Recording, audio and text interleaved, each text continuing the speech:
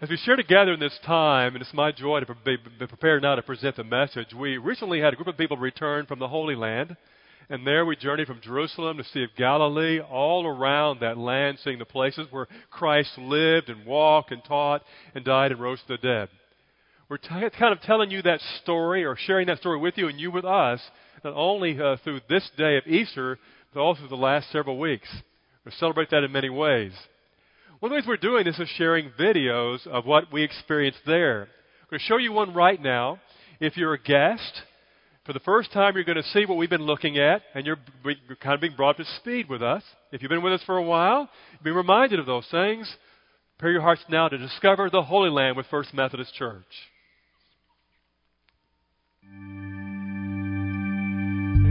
It is a land of tremendous beauty. High, soaring mountains and deep, rich valleys. It's the center of the world's three major faiths and home to the world's oldest city. And it was here, in this land, that the man who changed the course of history lived out his days. In this river, he was baptized. On this hillside, he would teach. On these waters, he walked. And to this city he would go in the final week of his life. Now, together, we begin our journey to the land where he lived and died and rose again. Welcome to the Holy Land.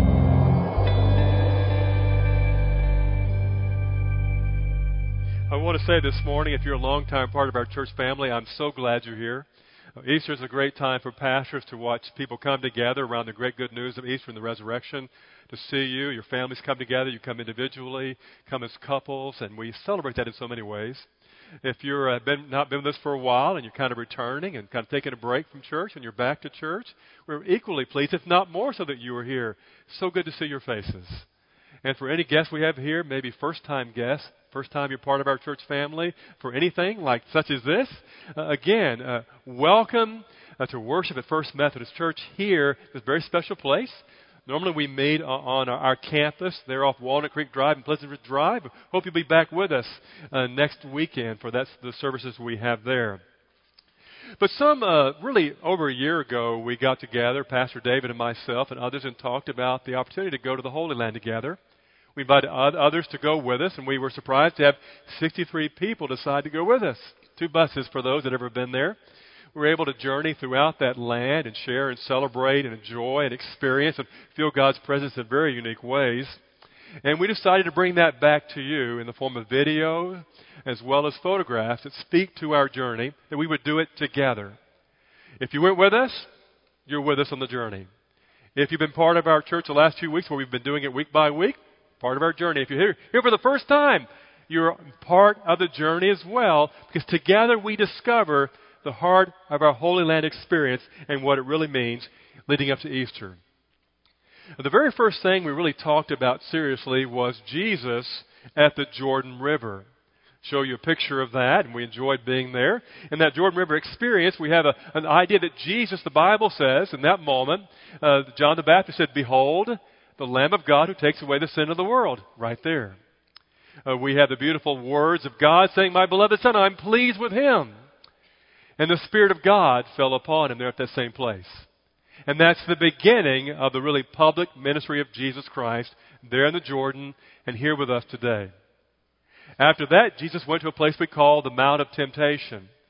There at that location, and you see a monastery there, there is inside a cave. Some think maybe in the 40 days that he was there, he spent the night in that cave. There he fasted.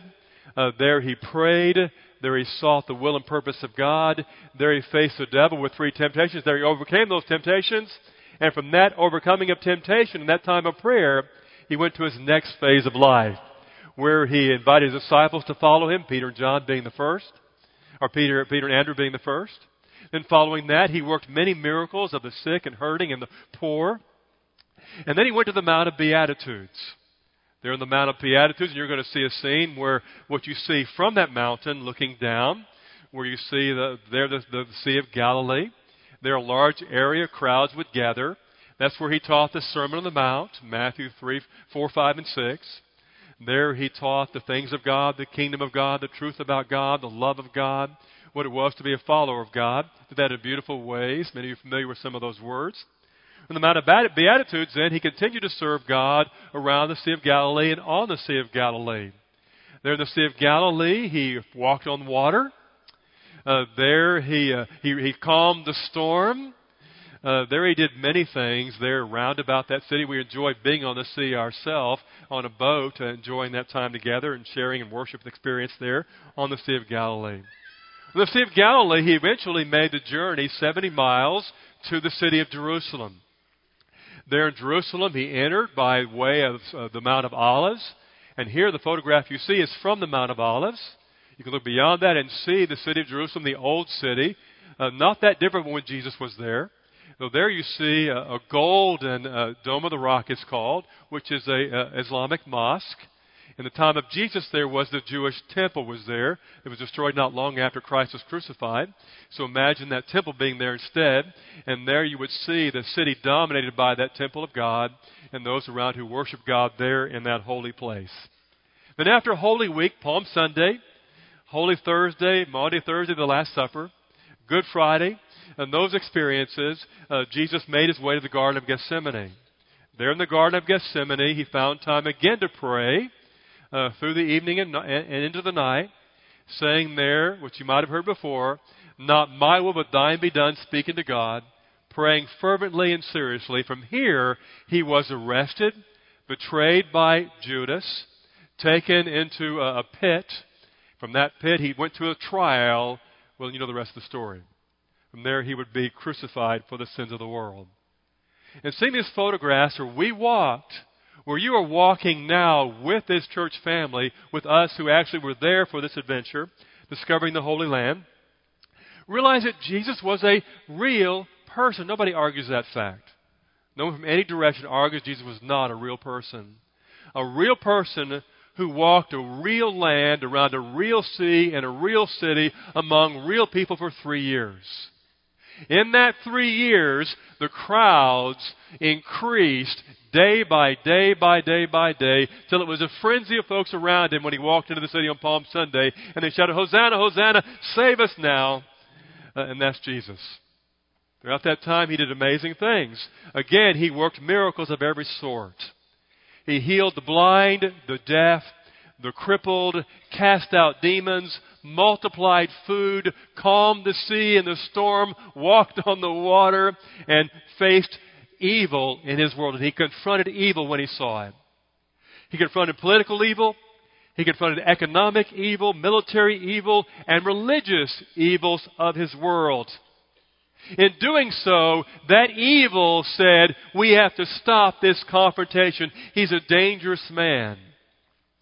In doing so, again, he was betrayed, taken to trial, and crucified. There on the cross, he died, saying, "It is finished.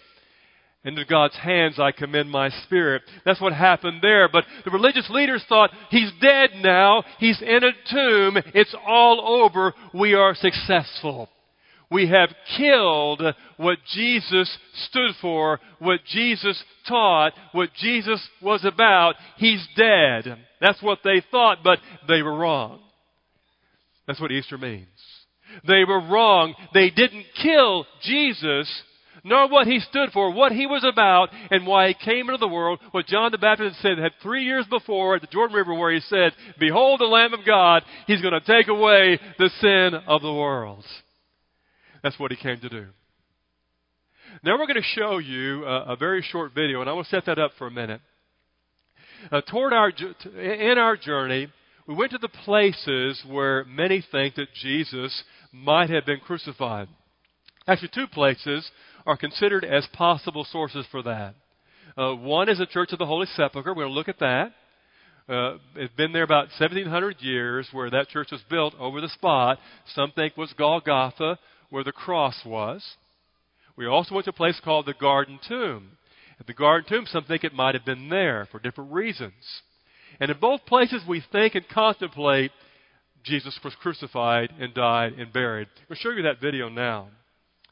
As you watch this, you'll see a number of things. First, you see a skull-type appearance there on this cliff wall.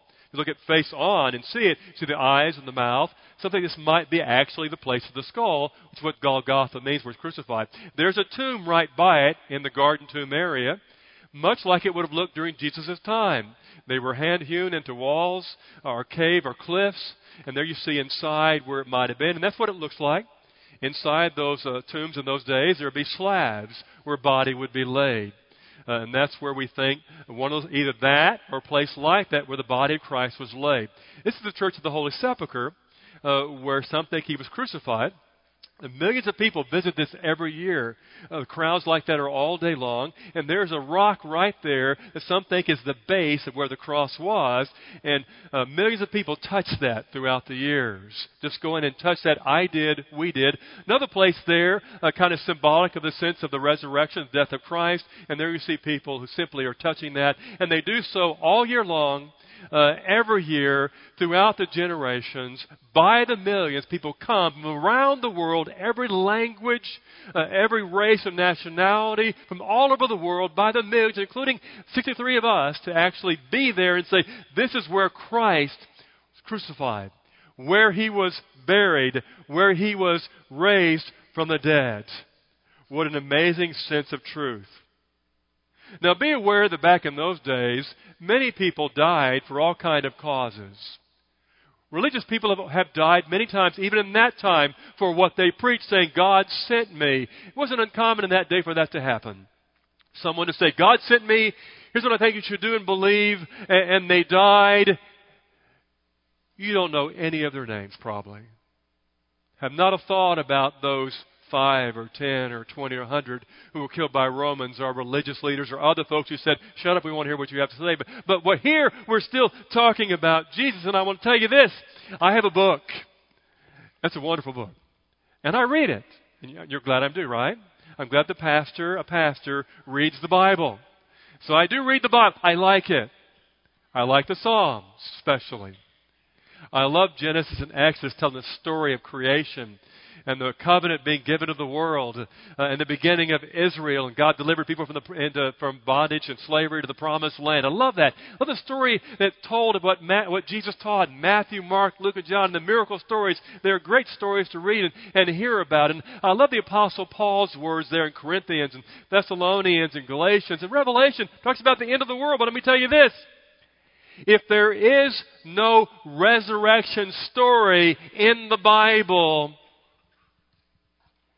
this book would be worthless. I'll say it again. They're great words. I love these words. But without the resurrection of Christ, the Easter truth that we come to celebrate today, on this unique day we call Easter, then the Bible is really worthless without the resurrection. The church. There are 2 billion people who claim Christ throughout the world. And the church is everywhere, all around you. And wherever you go, you're going to find elements of church there. Old churches and new churches and structures and buildings and programs. But without the resurrection, church isn't worth very much. Not really. You know, our Christian faith. We celebrate that here. We celebrate Christianity as a term that we use, and you can call it many things. Those who follow Jesus Christ, those who are Christians. The Bible talks about those who are people of the way, but without the resurrection, it doesn't mean anything. In fact, without that, it wouldn't exist anyway.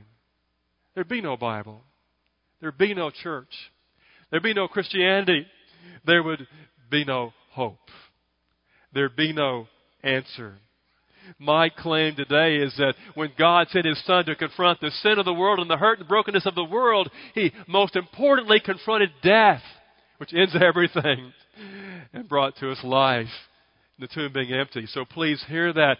The resurrection is a key component of our faith that makes us what we are today as we claim the good news of Jesus Christ on this Easter Sunday.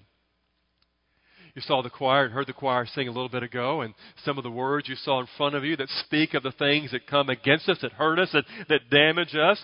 There are times in life in the world that we can be defined by those things.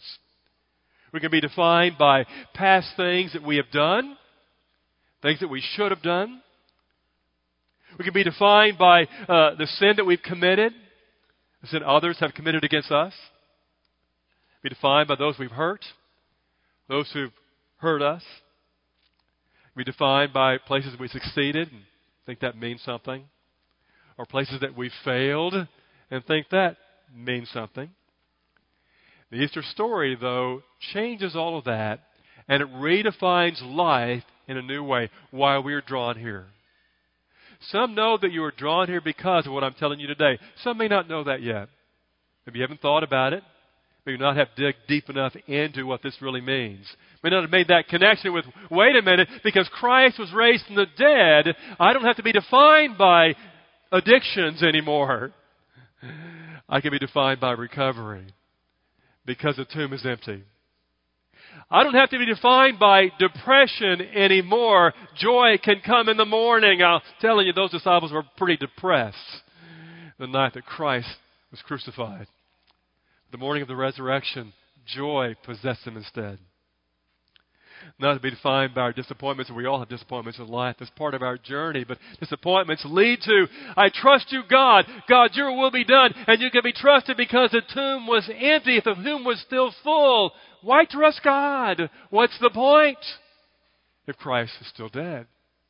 But raised is all the point. We can trust the God who comes to us in our disappointments. Our doubt, and we all have doubt. Part of our journey is doubt, but doubt turns to faith at the point of the tomb being empty. That's the point of change in life. What forms and shapes the Christian faith, what brings the Bible into play in our existence. It marks us as people who come into a place like this and leave with hope no matter what we came here with. Where loss is changed to gain. Where fear is changed to courage. Where anxiety is changed to peace. Where temptations are changed, thank you, God, for teaching me. Now I live a new way by your grace at work in my life. Oh yeah, and death and grief is changed to life and hope and all these things that bring good news to us. That's why Easter and the resurrection is a key component of our faith. In the Bible, in the Christian history, in this church, in every church, and oh yes, of course on Easter Sunday, we mark it here in a beautiful way. So hear that as well. Now I want to really answer and ask 5 very quick questions. Because we look at the formation of our faith as Christians by the resurrection. Again, the key truth of our faith that we celebrate here today. That the resurrection answers for you and me. The first question is this. Is there a God? Is there a God? So we think, with God, you see how it began. The beginning in the Jordan River was, and you saw that picture, this is my beloved Son. I'm pleased with Him. If there was a God, would He leave His Son in the tomb? The answer is no. He raised His Son from the dead, saying, I will not suffer my Son to see corruption. That's what the Bible says. And the words in Hebrews 11:6. Anyone who wants to approach God must believe that God exists and that He cares enough to respond to those that seek Him. Is there a God? The resurrection says, yes, there is. That's God's message to say, I do exist. I'm going to confront your greatest enemy at this place where my own Son crucified. The only one who ever lived who was always righteous and perfect without sin, killed by evil men of this world and put in a tomb. I'm going to raise Him and show you and prove to you. And this is the proving point of God to you and us, to you and me today, still is, that there is a God. Easter says there is. Second question. Does this God love us? Does God love us? We focus on this and say, the resurrection tells me in a very real, confrontive, powerful, unmistakable way that God loves me, that God loves you. You might know the verse. For God so loved the world, He gave His only begotten Son. The resurrection is God saying, I have proven it to you. It's that message that speaks through the centuries, through the generations, for millions of Christians who still go to Israel and the Holy Land to touch that place where He died, look in that tomb and see it's empty. To walk those places that Jesus walked, and to think about the Christ who really lived, who really taught, who really died, and oh yes, we proclaim in the church today, who was really raised from the dead. The third question is, does this life have meaning? Does it have meaning? The Apostle Paul said, if we have hope in this life only, we are of all people most to be pitied. We're of all people most miserable. We're of all people you should feel sorry for us if that's all we have. But resurrection, the life that God gives that goes beyond death, brings meaning to life and meaning to everything. You know, you found your way to the Center for Performing Arts today to come and have church on Easter. Many of you dressed up. Some of you got your little girls, with their Easter outfits on. Some simply got your stuff in the car and made it here. Thank you for being here and being able to do that. We're all here from every kind of resource and background, and that's fine. We're here in this one place. Does any of that have meaning to you today? What brings meaning to that you came to church and you heard a choir sing and heard an orchestra and heard a pastor speak to you in prayers and had people greet you as you came and hopefully will greet you when you leave too and all that? It has eternal meaning what you're doing right. Eternal significance this hour we have together. Some have already had your Easter brunch. You may have gone out. You may have had someone cook it for you. You may have cooked it yourself. I don't know. You may have already had that. It might have been pancakes. Might have been waffles. Might have been bacon. Oatmeal, my favorite breakfast. I don't know what you had. You might have already had that, or you're already planning on something to come. Maybe you're going out to lunch somewhere and you've got a whole table set up. Maybe you're going by yourself. Maybe someone is home right now. They came last night and they're cooking, getting ready for you to get there.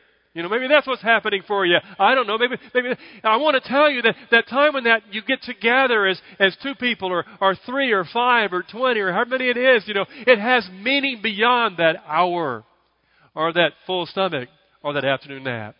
It has eternal significance. That's important to know that's true. If you gave today in church, your gift has eternal meaning. It goes far beyond the dollar or the $10 or $1,000 it might have been. It goes beyond that to a broader place. And the resurrection brings meaning to all you do, all you have not done. Every moment of life, every breath has eternal significance for you and for me because your life has meaning. And how important is that to know? Yesterday morning, I had a chance to run a 10K with one of my granddaughters. And we ran that thing, and we're shocked. She won first place in her age division. I won third place. But it's more than being tired. That short time together has eternal meaning and purpose beyond that. It builds life beyond this life to the life to come. And that means all we do and think, every difficult day has meaning to it. Every wonderful day has meaning to it. Every sad, broken moment of my life is not just something that passes and I've got to get over. It means something beyond that. And every great day where I can smile and have joy has eternal significance. The resurrection means that's true. Without resurrection, what did Paul say? Feel sorry for us. Just feel sorry for us as we haven't got nothing. But in the resurrection, we have everything. Hear that amazing story. And the fourth question is this. Are there second chances? Are there second chances? Why I'm a Christian. Or I might say better than that, why I'm still a Christian.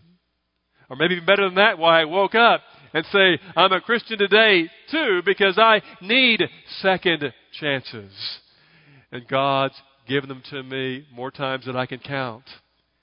Maybe today, probably today, this time right now is a second chance for you and me. The resurrection is the proclamation that is true and why God gives that gift to you and me.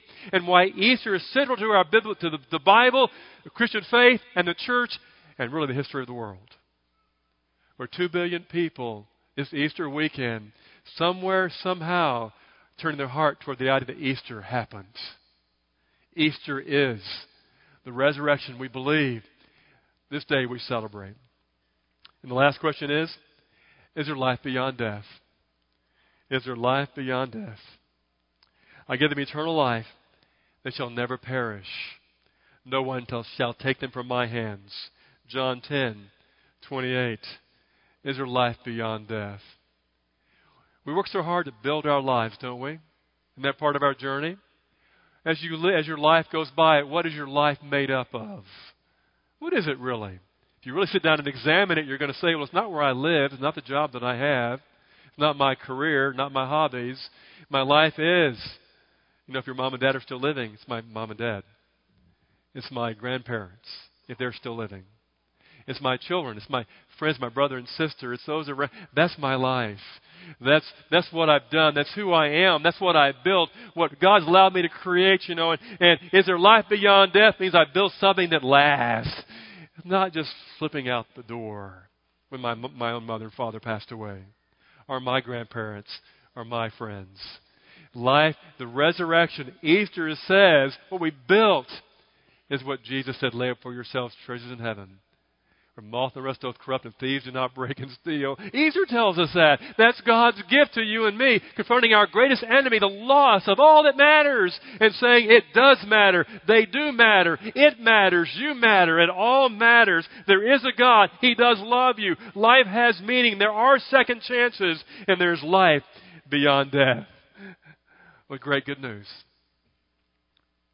It was almost a surreal experience to gather together with all of us together. We often were separate because we had 2 buses. We had so many. But our buses came together at the place you saw earlier called the Garden Tomb. That is where you saw the face that looked like a skull. And where Christ is crucified is called the place of the skull, or Golgotha, or Calvary. And so people think it might be there. The same garden area, there is that tomb you saw that you were able to look in. Many people going in and out to see where the body or a body might have been laid. It might have been Jesus' body before the resurrection. We're not sure about that. There we gathered for a period of time to walk around, to see, to pray, to think about, to talk. It was mostly quiet during that time. I'll tell you that the garden tomb was very quiet. Wasn't as much joking and talking around as there usually is. It came time to gather at some seats. All of us gathered together.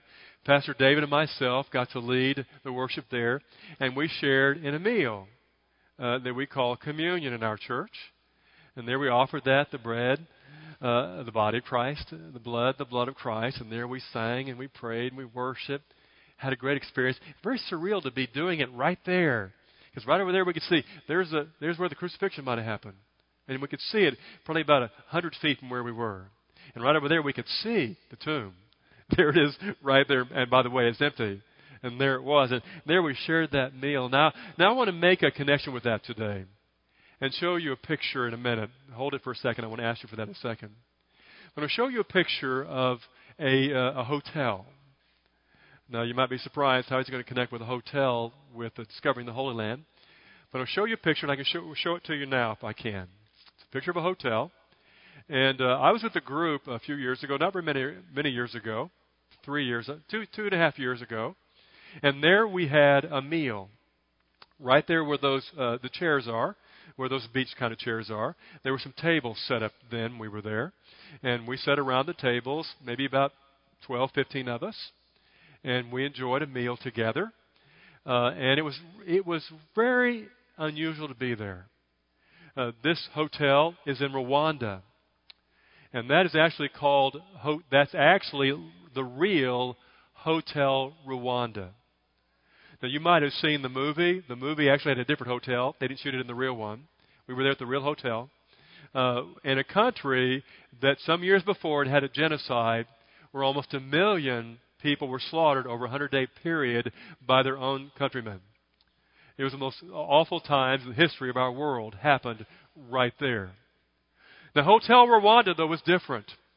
There was over 1,000 people there who were saved by the hotel manager and a few of the staff over that 100-day period. They were protected by them.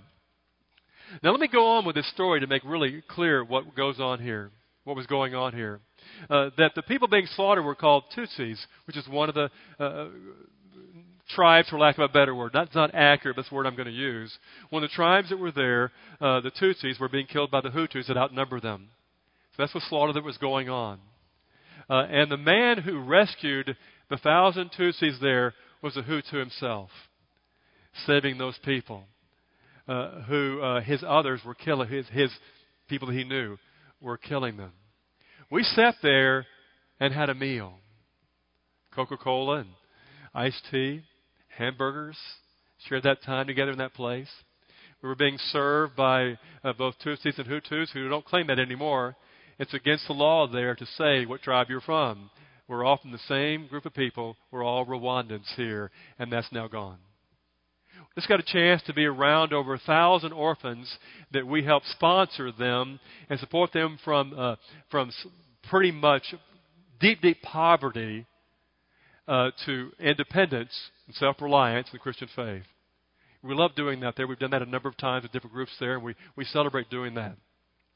And we follow a guide there who is a Hutu lady, Epiphany, who actually created the program that we help support. And she was barely saved from the genocide at the last minute, losing some of her family in the process. And the people that she is serving are mostly Hutus, which is such an amazing thing. And there we all gather around and have a meal in this place that's become holy by life and death and resurrection. You know, life and hope and dreams and slaughter and evil and awful. And there we have the power of the resurrection being shown in that moment that we celebrate together in a remarkable way. Christian faith is not known by the cross. Christian faith is known by the resurrection. Without the resurrection, the cross would not mean anything. That's the power, the literal, the real, the dynamic power of the cross of Jesus Christ. Is there a God? Easter says yes. Does God love us? Easter says yes. Does life have meaning? Easter says yes. Are there second chances? Easter says yes. Is there life beyond death? Easter says yes. And that's God's message to all those who are here today. Will you bow with me in prayer? Heavenly Father, thank you for the words you give us just now. The words of faith, simple word we call resurrection. Simple day we call Easter. And the simple faith that we believe in called Christianity. So we come to celebrate your gift to each one of us. The new life you give because the tomb was empty. And our prayer is one of faith in the name of Jesus Christ our Lord. Amen.